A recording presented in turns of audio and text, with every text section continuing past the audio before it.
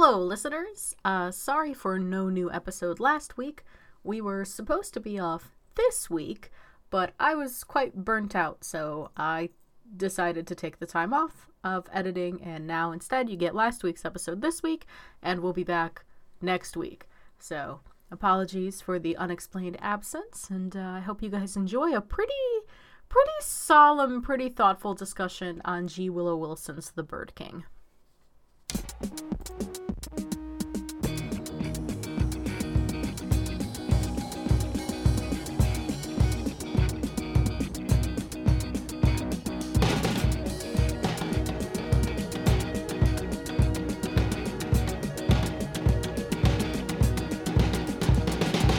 Welcome to Mortified, the Friendship Quest, a podcast where two long-distance friends bounce media recommendations, all in hopes the other will like it.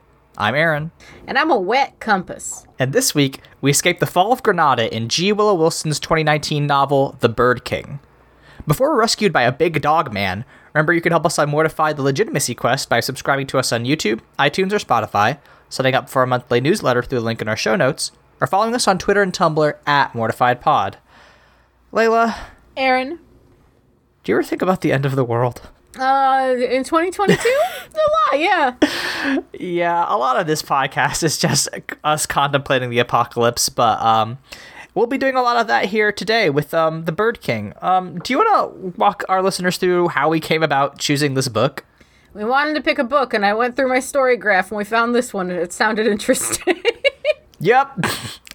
So that's why I think we're gonna have a weird one today, because in contrast to some other books we've read, this one we didn't, fully understand what we were getting into. That's not to say, straight up, I think we both liked this book, but I think it hit us in a weird way, and I think it'll be fun for us to work through that.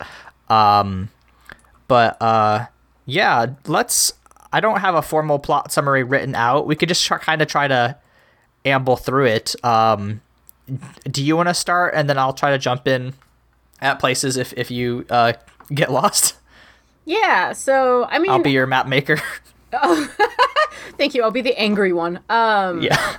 So, this book takes place in the fall of an empire.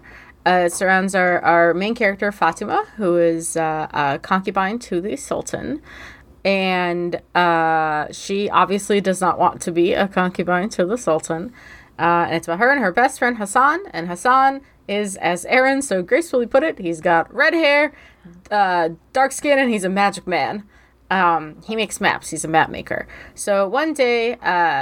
the Spanish Inquisition arrives at the foot of Granada and says, hey, we've been at war for a while. We're winning, so you have to surrender. And the whole castle is like, oh, shit fuck. And the Sultan tells Fatima while they're in bed that he basically sold Hassan, who is her oldest, dearest childhood friend, for the safety of others. And Fatima, who kind of begat this by showing Luz, the Spanish Inquisitor, the fact that Hassan's maps are magic and can just make doors and shift landscapes. So, felt guilty about that, went to Hassan and said, we're running right now. And so most of this book is the journey of Fatima and Hassan, having to escape the grips of both the kingdom and the Inquisition. They are initially kind of aided by Lady Aisha, who is Fatima's adoptive grandmother almost. She took Fatima in. She's the mother of the Sultan. And Vikram, who is a dog man jinn. He's a jinn, but he's also a dog and also a man, and sometimes something in between. And they eventually, also his sister who rules, and a priest, sort of, or a monk named Gwennick, who they kind of steal on accident. They steal the boat and the man. So, it's a lot of traveling between, awful conditions and tunnels and eating raw rabbit and traveling on boat until they finally arrive on a magic island where time and space just sort of is and changes at its own will. And Fatima realizes that she is the Bird King, but so is everyone else. And they have to take one last stand against the Spanish Inquisition to keep their peace. Yeah. I mean, that's basically what happens. Shall we talk about our leading our leading lady, Fatima? How do you find her? I like that she sucks a little bit. Yeah. Right. You mentioned that she was, she's raised in the palace as a concubine, right? You know, she. This takes place in, I think, 1492 or 91. So like, for the time period, she would have been one of like the wealthiest people just by proximity, to the Sultan. Living a relatively comfortable life. Like there's a lot of times where she when she's escaping, she realizes, she's like, oh man, my shoes are all messed up because I've only ever worn like soft slippers, and like she slowly has to become more mature and learn about the outside world on her journey. But yeah, like she's very privileged and pampered in many ways, and kind of an idiot, right? She like you said, she reveals Hassan's magic powers to Luz just because she was like, "Ooh, I don't know where to take this lady. I should take her to the most important man in the palace, I guess." Like a fool. But like she's like 18 years old, right? She is, barely. I mean, she's still functionally a child. She's like an adult, but like does not have any like real experience. She's very naive in some ways. And I think it also shows in the ways that she has this interaction with Hassan. The crux of this book is the relationship between Fatima and Hassan. Basically every review will bring up that they have like this platonic relationship that is like way more intimate and powerful than any sexual relationship that Fatima has. And that's very interesting, but also the ways in which they hurt each other, especially because I think Fatima does not understand, how Hassan maybe wants to be treated. That is true. She sucks a bit, but also I think we understand why she sucks, because like her whole thing is like, I am only ever coveted for my body or to become, somebody else's object. And that's a very, powerful thing. Her whole motivation is, I want to be free of this. I want to be the Sultan. I want to be the bird. She ends up being the Bird King. And like, I think she's a good, character with very, understandable motivations. And I think that's why her flaws work so well, because like it all makes sense for her character. Yeah. She's very like, it's interesting to watch a character. Also, I really like the palace dynamics, I think is where I'm trying to go, because, you see a lot of these books, that are like these sort of historical fictions, where the palace life is like really rigid and very hierarchical, which is true here, but it's also very funny because there's a part where like when the Spanish Inquisition first shows up, Fatima decides she's very insulted by them, and so she, instead of handing them the tray of bread and olive oil, she like nudges it towards them with her foot. And there's other books I would have read that you would have had her in like prison for something like that. But instead, Lady Aisha was like, well, she's never gotten in trouble before. Like, it's never worked to get her in trouble before. So sorry about the concubine, I guess. Yeah, Lady Aisha rules. She's like, yeah, sorry, my concubine was rude, idiots. Yeah, I'm going to be rude too, but in a cooler way. Yeah, so it's I do like that she's very flawed and just kind of ambling and trying her best. And there's another part that struck me, which is like Vikram at one point was like, Jesus Christ, like, can't you walk?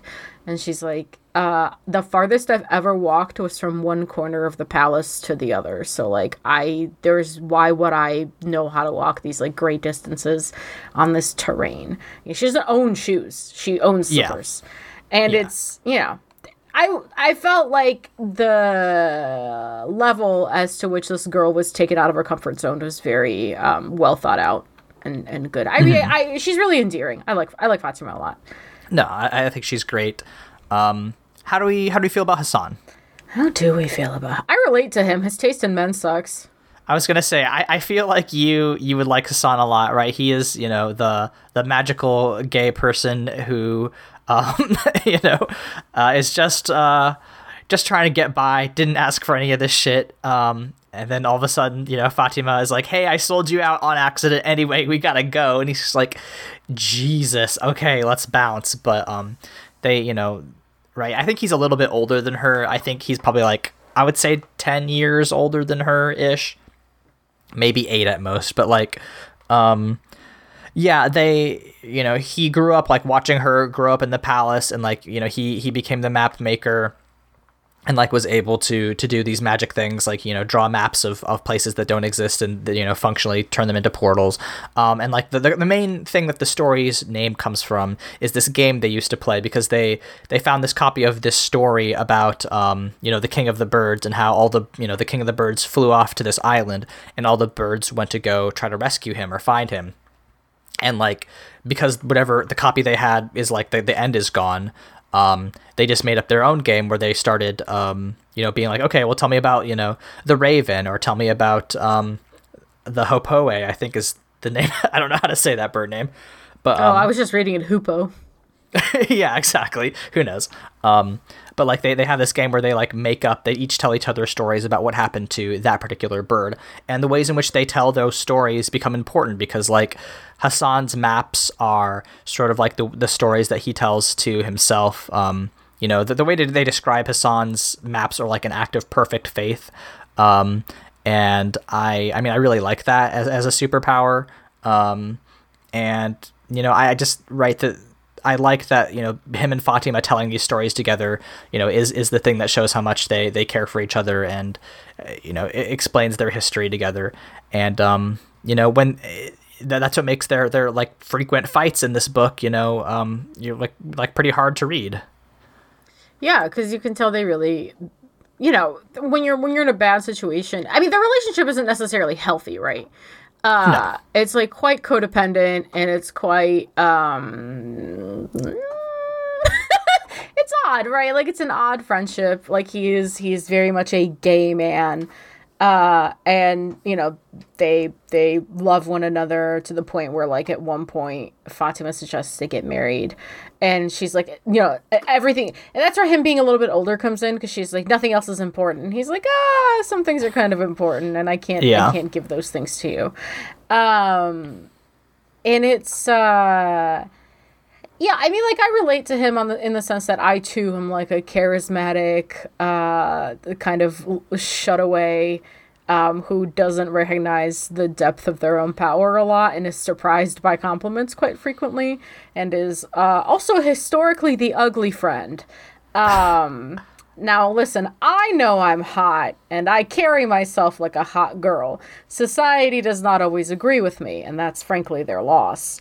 Hotness is a choice, as we've said. Hotness is a choice and an attitude. And it is hot girl summer, as my queen Megan Thee Stallion says. But it's, so yeah, I found him very relatable in that sense. And like, you're right. Like I think the key flaw in their relationship is that he calls Fatima. This is an interesting one. He calls Fatima selfish, and because the book is written from Fatima's point of view, that her actions are not actually selfish, right? She does things out of a genuine care for Hassan, out of a genuine care. Like, she wants to save herself, and she's angry, but there's never a concrete thought in her head that's like, I need to save Hassan because I want him alive. It's usually just stops at like, I need to save Hassan. And I think that is an interesting depth, because both Hassan and the reader can read those actions as selfish, even if they're not stated outright. It makes Fatima not really an unreliable narrator so much as just a very human one, right? Who doesn't have like the personal insight to identify those things in herself. It also makes her very much like a fun teenager to read through, because she has to grow up so quickly, right? So she's in these adult shoes, but at the same time, she's just like, her frontal cortex just is not quite fully there yet. But yeah, their fights were very heartbreaking, because this is like the only other person you have in the world, and in this situation, and to be constantly like betrayed by their thoughtlessness is really heartbreaking to like have to work through, especially when that person doesn't perceive their own actions as being thoughtless. Yeah, definitely. We'll talk about that when we get to Gwennick. How'd you like Luz? I don't know what the fuck was up with that lady. Luz is so weird, right? So Luz is the Inquisitor, as you said earlier, and like in the beginning, like, you know, Fatima really likes her because Luz, you know, understands the culture both of Moorish Andalus, but also like Muslim people of the time period, right? And she can handle all of Lady Aisha's jibes and you know, shots at her, and she really grows on Fatima. And then it's revealed that like she's just really there to root out witches, because that's what Inquisitors do. And you know, Fatima is like betrayed. She's like, how could she do this to me? It's like, yeah, girl, that's her job. But like, you know, her whole deal is she's very much you know, pick any fucking media property that's like, I'm a person who is motivated by religious belief. You know, she's one review I saw called her like Lady Coulter in the Golden Compass. You know, she's very much a Frollo from Hunchback of Notre Dame, right? You know, a Catholic that wants to destroy things they don't understand. Like, it happens. That's what Catholics be doing. But like, yeah, Luz, like, you know, she's a ruthless Inquisitor. You know, multiple times we see her like torture someone. She's like, when she doesn't think she's getting the right information. There's a weird bit in the middle where it seems like some sort of magic influences come over her and she becomes magical, and that kind of changes her. It makes her more powerful, but it like makes her more of herself. And it's weird. I don't know that I love how it was deployed there at the end. But you know, I think it's fine. I don't think it ruins the character. I just, the whole island sequence was off to me in a way that we'll talk about. But I liked her as a protagonist. I thought she was fine. You know, I think she served her purpose.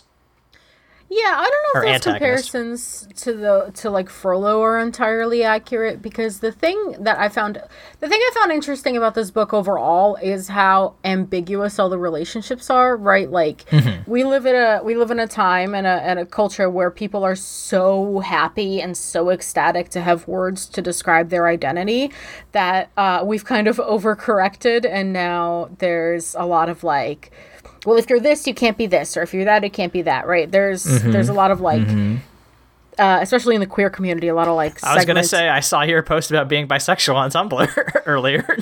Yeah, because you know, some people are talking about the fact that like they're nervous to go to Pride if they're bi, because they're like, am I going to get quizzed basically on how gay I am?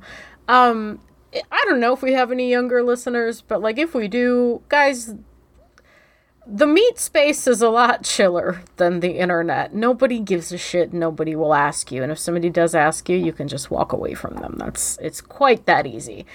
But yeah, so, you know, it's hard for people to like explore when they have to feel like they have to commit to one thing or the other. But like, again, Hassan and Fatima have that like odd bordering on queer platonic like relationship where they're very, very codependent, very attached. Again, not the healthiest relationship, and that's fine, right? That's just the situation they're in. And the other thing is that like Luz is only a bad person depending on where you're sitting, right? Like Luz, I really like the way that this book paints religious conflict, in the sense that like when Luz first comes in, she's very charismatic, and she's very like kind, and you know, she draws Fatima in, and like Gwennick, when he talks about her, he's like, oh, she's pretty nice, until she like captures him herself. And you know, even like kicking Vikram, the way Vikram describes the incident, because she kicks him when he's a dog. The way Vikram describes the incident is it feels like it's powered by the thing that has possessed her. No, she wouldn't have been possessed at that time. No, that was all Luz. Luz kicks dogs. Yeah. But literally, like, this is the thing, right? You save a cat, kick a dog, right? This is literally doing the thing. Exactly, yeah. So, but, you know, if you are a Catholic Spaniard, Luz is a good person, right? And that's how she gets introduced, is trying to project the same kind of light that she does when she talks to Catholic Spaniards, and it's this like benevolence. But then the more you get to know her, the more you find out that she's not a good person at all, actually. She sucks ass. But regardless, Fatima still has moments where she like feels regret towards their relationship. Because it's messy, right? Queer bisexual icon. Fatima, right? Because there was like some weird tension between them two for a little time. But yeah, no, I really like the ambivalence with which this narrative treats its characters and their relationships, because you do really have to like it gives you an opportunity to fall for Luz in a way, right? To wonder if she's going to be there for the whole journey before she kicks a dog and then ultimately is like the Inquisitor.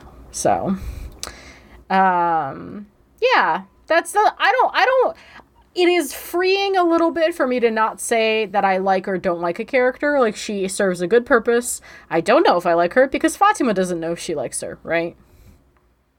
Yeah, I agree. I mean, I think her as a character, she does exactly what she's supposed to do.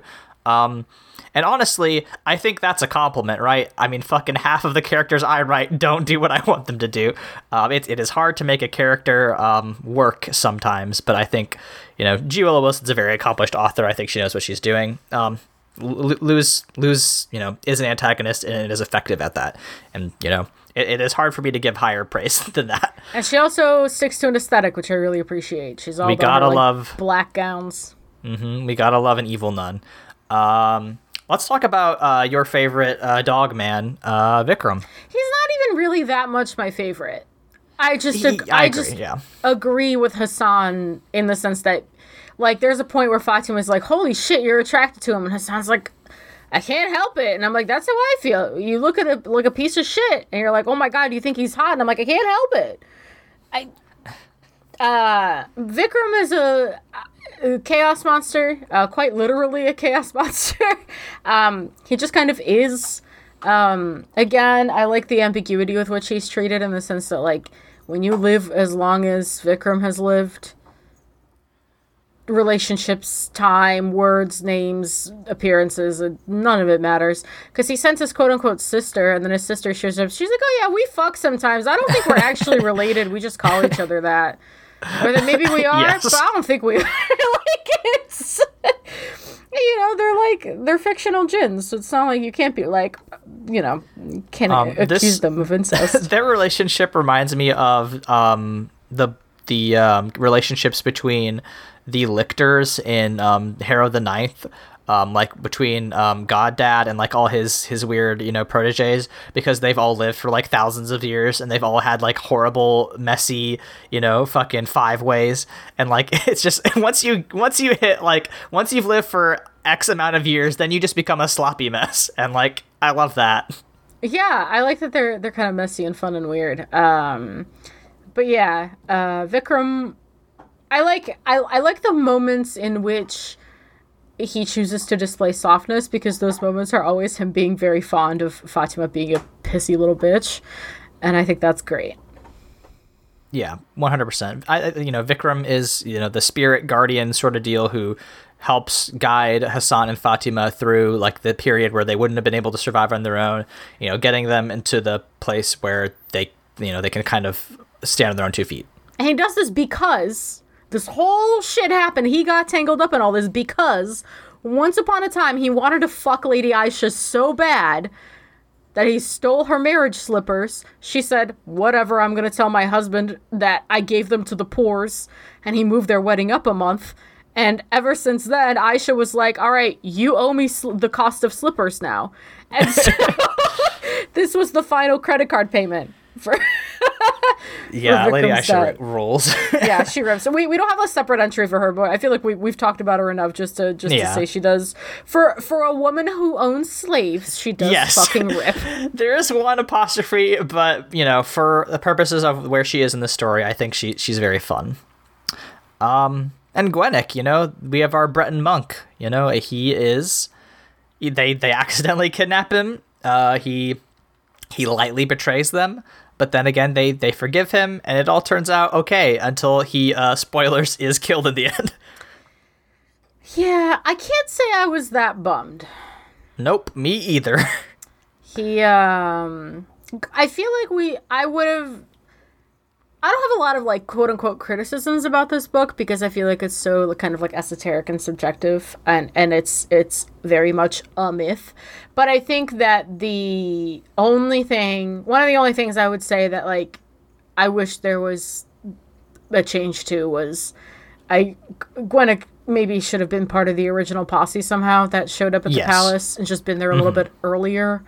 So that maybe there could have been a little bit more of a tug of war between Fatima and Hassan about like some sort of attraction, because Gwennick basically shows up, sails a boat, fucks, and dies. Which, listen, there's worse ways to live your life. Not a bad character, not a bad way to spend your on-screen time, basically, is what I'm trying to get at. You know, you show up, you fuck, you die. That's how much of nature do. Which also, shout out to Vikram for being like, I saw a vision of my own death. I'm gonna go out fucking. Yes, really extremely good. But yeah, I wish there was more Gwennick because I just like didn't have time to figure out his deal. I agree. I think it's a very strange choice to throw him in like literally in the middle of the book, and then make him such a pivotal character.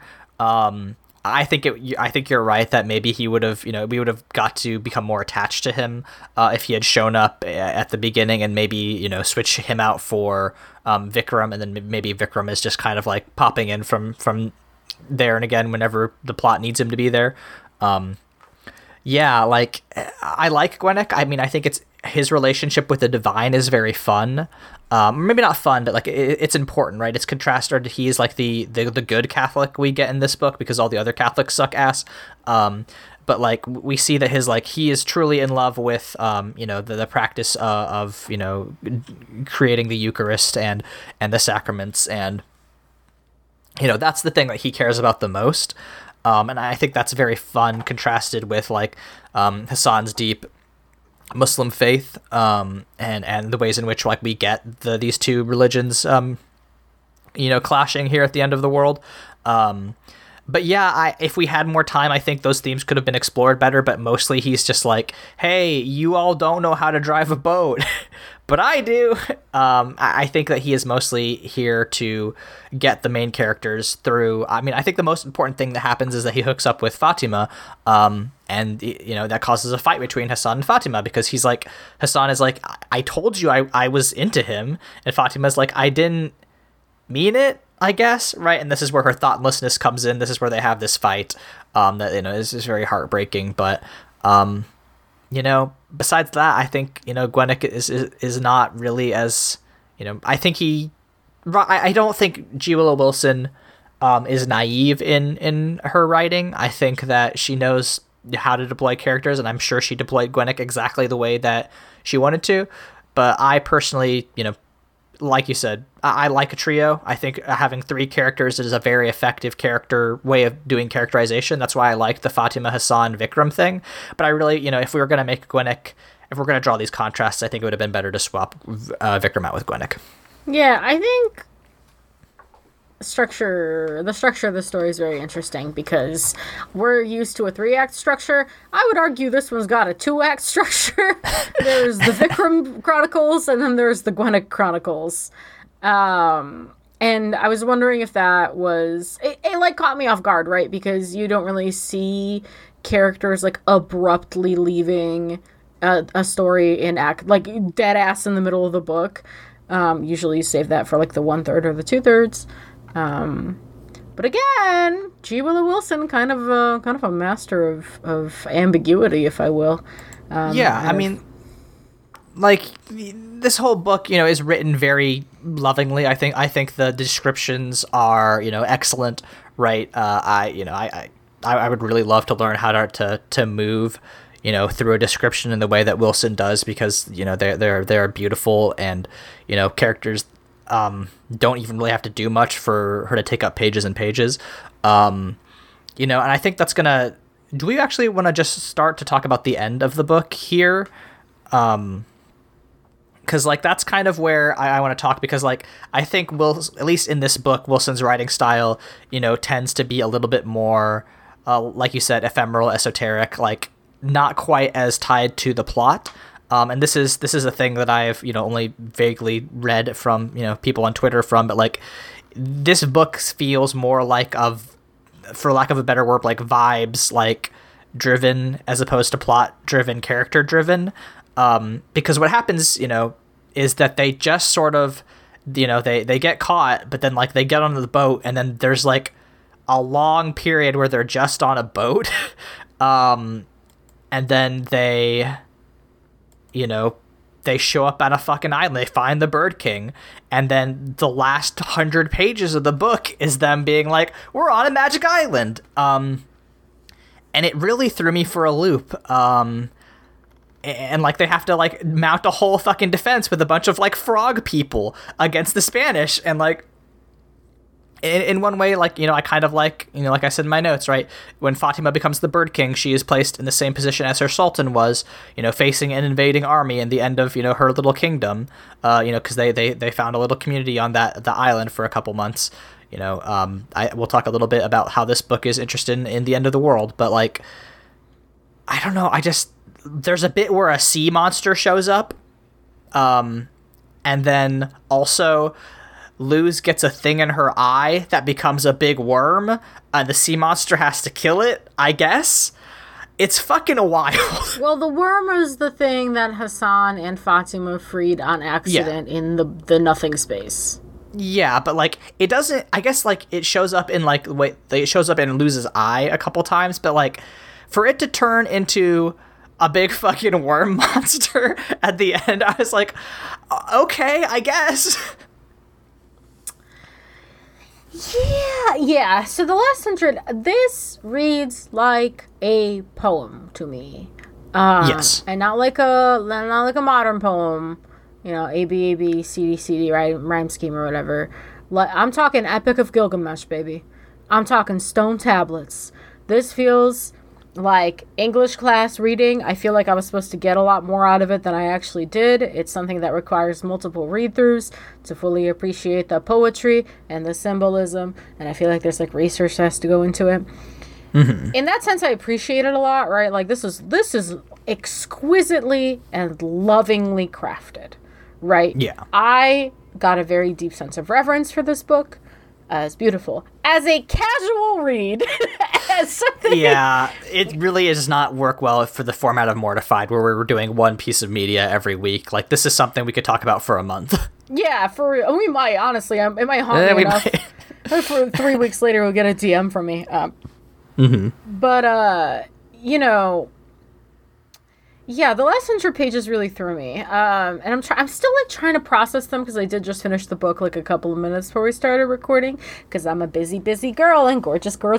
Sometimes I have to cram a whole book in one day. But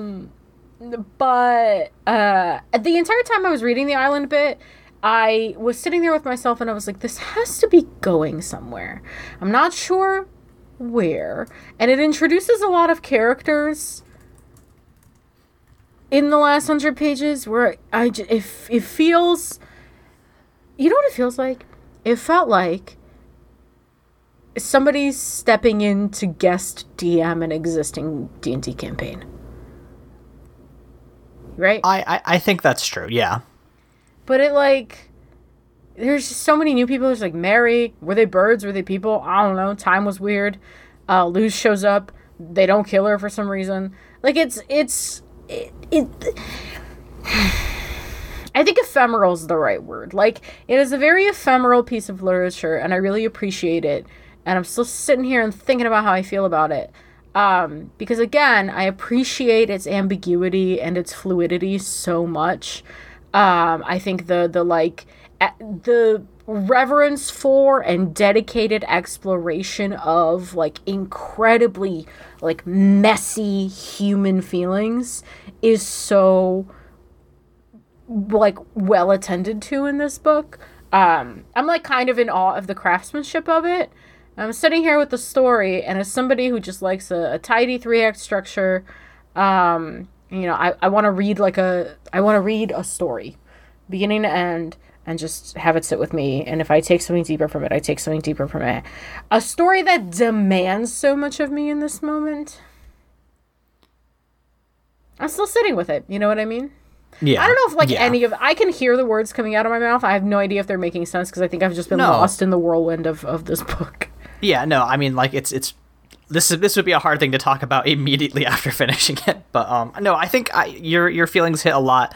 Like, it is asking a lot of the reader, and I don't know that we're able, as readers, to give the book the attention it deserves. Sorry. Thing is, we could though, right? Because like me, faithless, queer, you, ex-Catholic. I feel like we could if we were in grad school, which I'm sorry to bring that up to you this close after you. I never want to be in grad school again, Layla. You know this about me. But if you and I were in grad school, right?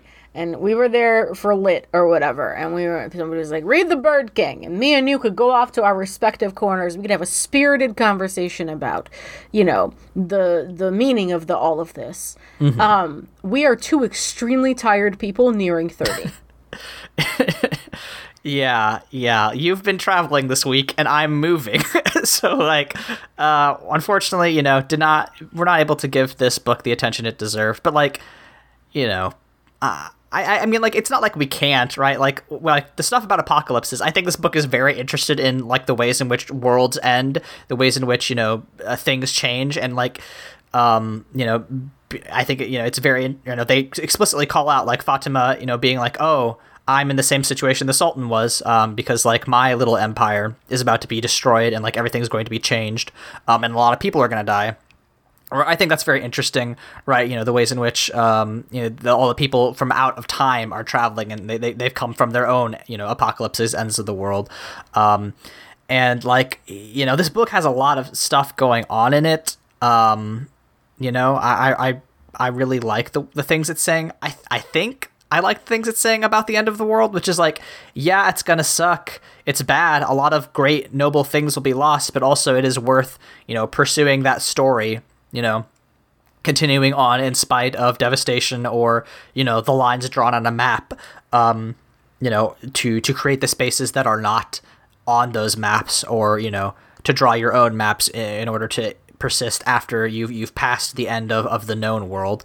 But yeah, ultimately, it is a little bit of a book that demands a lot, and, from just the one read through from it, I was like, this is just really fucking sad, yo. It is.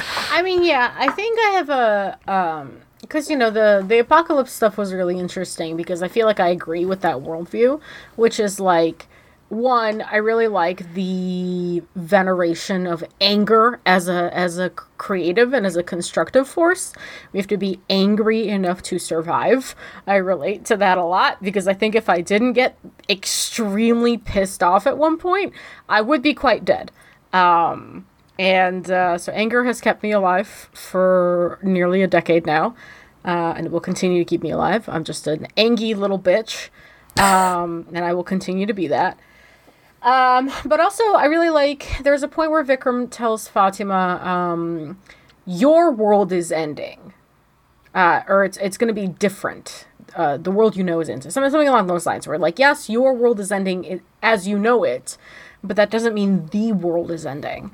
And I think like in these times of like extreme uncertainty, that we are facing, that is a sentiment that has been keeping me going, which is I look around and I go, okay, the world we know is over. Mm-hmm. Now we get to figure out what's next. Right. I mean, this book came out in 2019, right? Immediately following that, the coronavirus, ended a certain kind of world as we know it.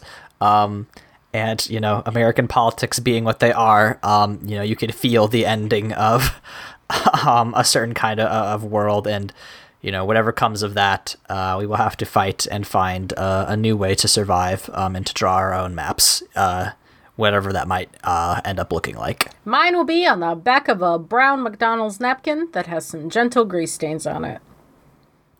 Amen. I think that's about it. I mean, like, listen, if any of that sounded cool to you, I mean, I think it's listen, I'm sure I got better as a writer just by reading it. I think there was really, really good just prose in there. So check that out. Highly recommend. But yeah, unless you want to do a seminar, I don't know that there's much else we could say about the Bird King. Yeah, I'll say this: if you have time to read this book, it's not particularly long, right? It's short of 400 pages. It took me like 5 hours. It's not like the biggest like literal commitment. If you have the time and the brain power, though, like I think that there's a couple of different types of mortified episodes.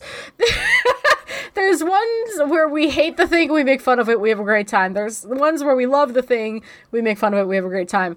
And then there's ones that haunt us, and I think this lands in the haunted category of mortified episodes. I think that if you have the room in your brain and your heart to like really sit with some prose, I would recommend this book to like anyone who like genuinely loves the craft of writing and reading. It is beautiful. And I wish I had more time to give to it. Yeah. Same. Layla, when we are not being haunted by our lack of time to commit to very dense and complicated texts, where can we be found on the internet? You can find me at LEYLSCS on Twitter, Tumblr, and Instagram. I will eventually write and read and draw and whatnot. Work has me very, very busy. Aaron, what about you? You can find me on Twitter at AaronSXL, where I tweet about tabletop RPGs, health policy, and writing. I just released a new tabletop review of the game Navthem's End by Cinta Posadas and Pamela Punzelin, which was really a really cool way to, basically they just took their D&D characters and then like built a whole setting around them and made them saints. It was a really cool game. Highly recommend you check that out. That's at AA Voigt on YouTube. I do another podcast with our friends at The Bible Boys, where me and my ex-evangelical friends, there are also siblings, talk about Christian media. If you want to talk about more Catholic stuff or more poems, me and Josh recently read The Inferno by Dante Alighieri, which was one of my favorite episodes we've done, actually. That was a great time. But I think this week we're going to do God Friended Me, the Amazon show that somehow got 2 seasons. I don't know how it got 2 seasons before they canceled it, but it sure fucking did. Anyway, that'll be a fun episode. That'll come out sometime this week, hopefully. Our theme song is Obsolete by Keshko from the album Filmmakers Reference Kit Volume 2. You can find more of their music at keshko.bandcamp.com. Layla. Aaron. How do we want to close this one out? I don't know, because the effort of thinking too hard in bright sunlight has begun to tire me. We'll see you all next week.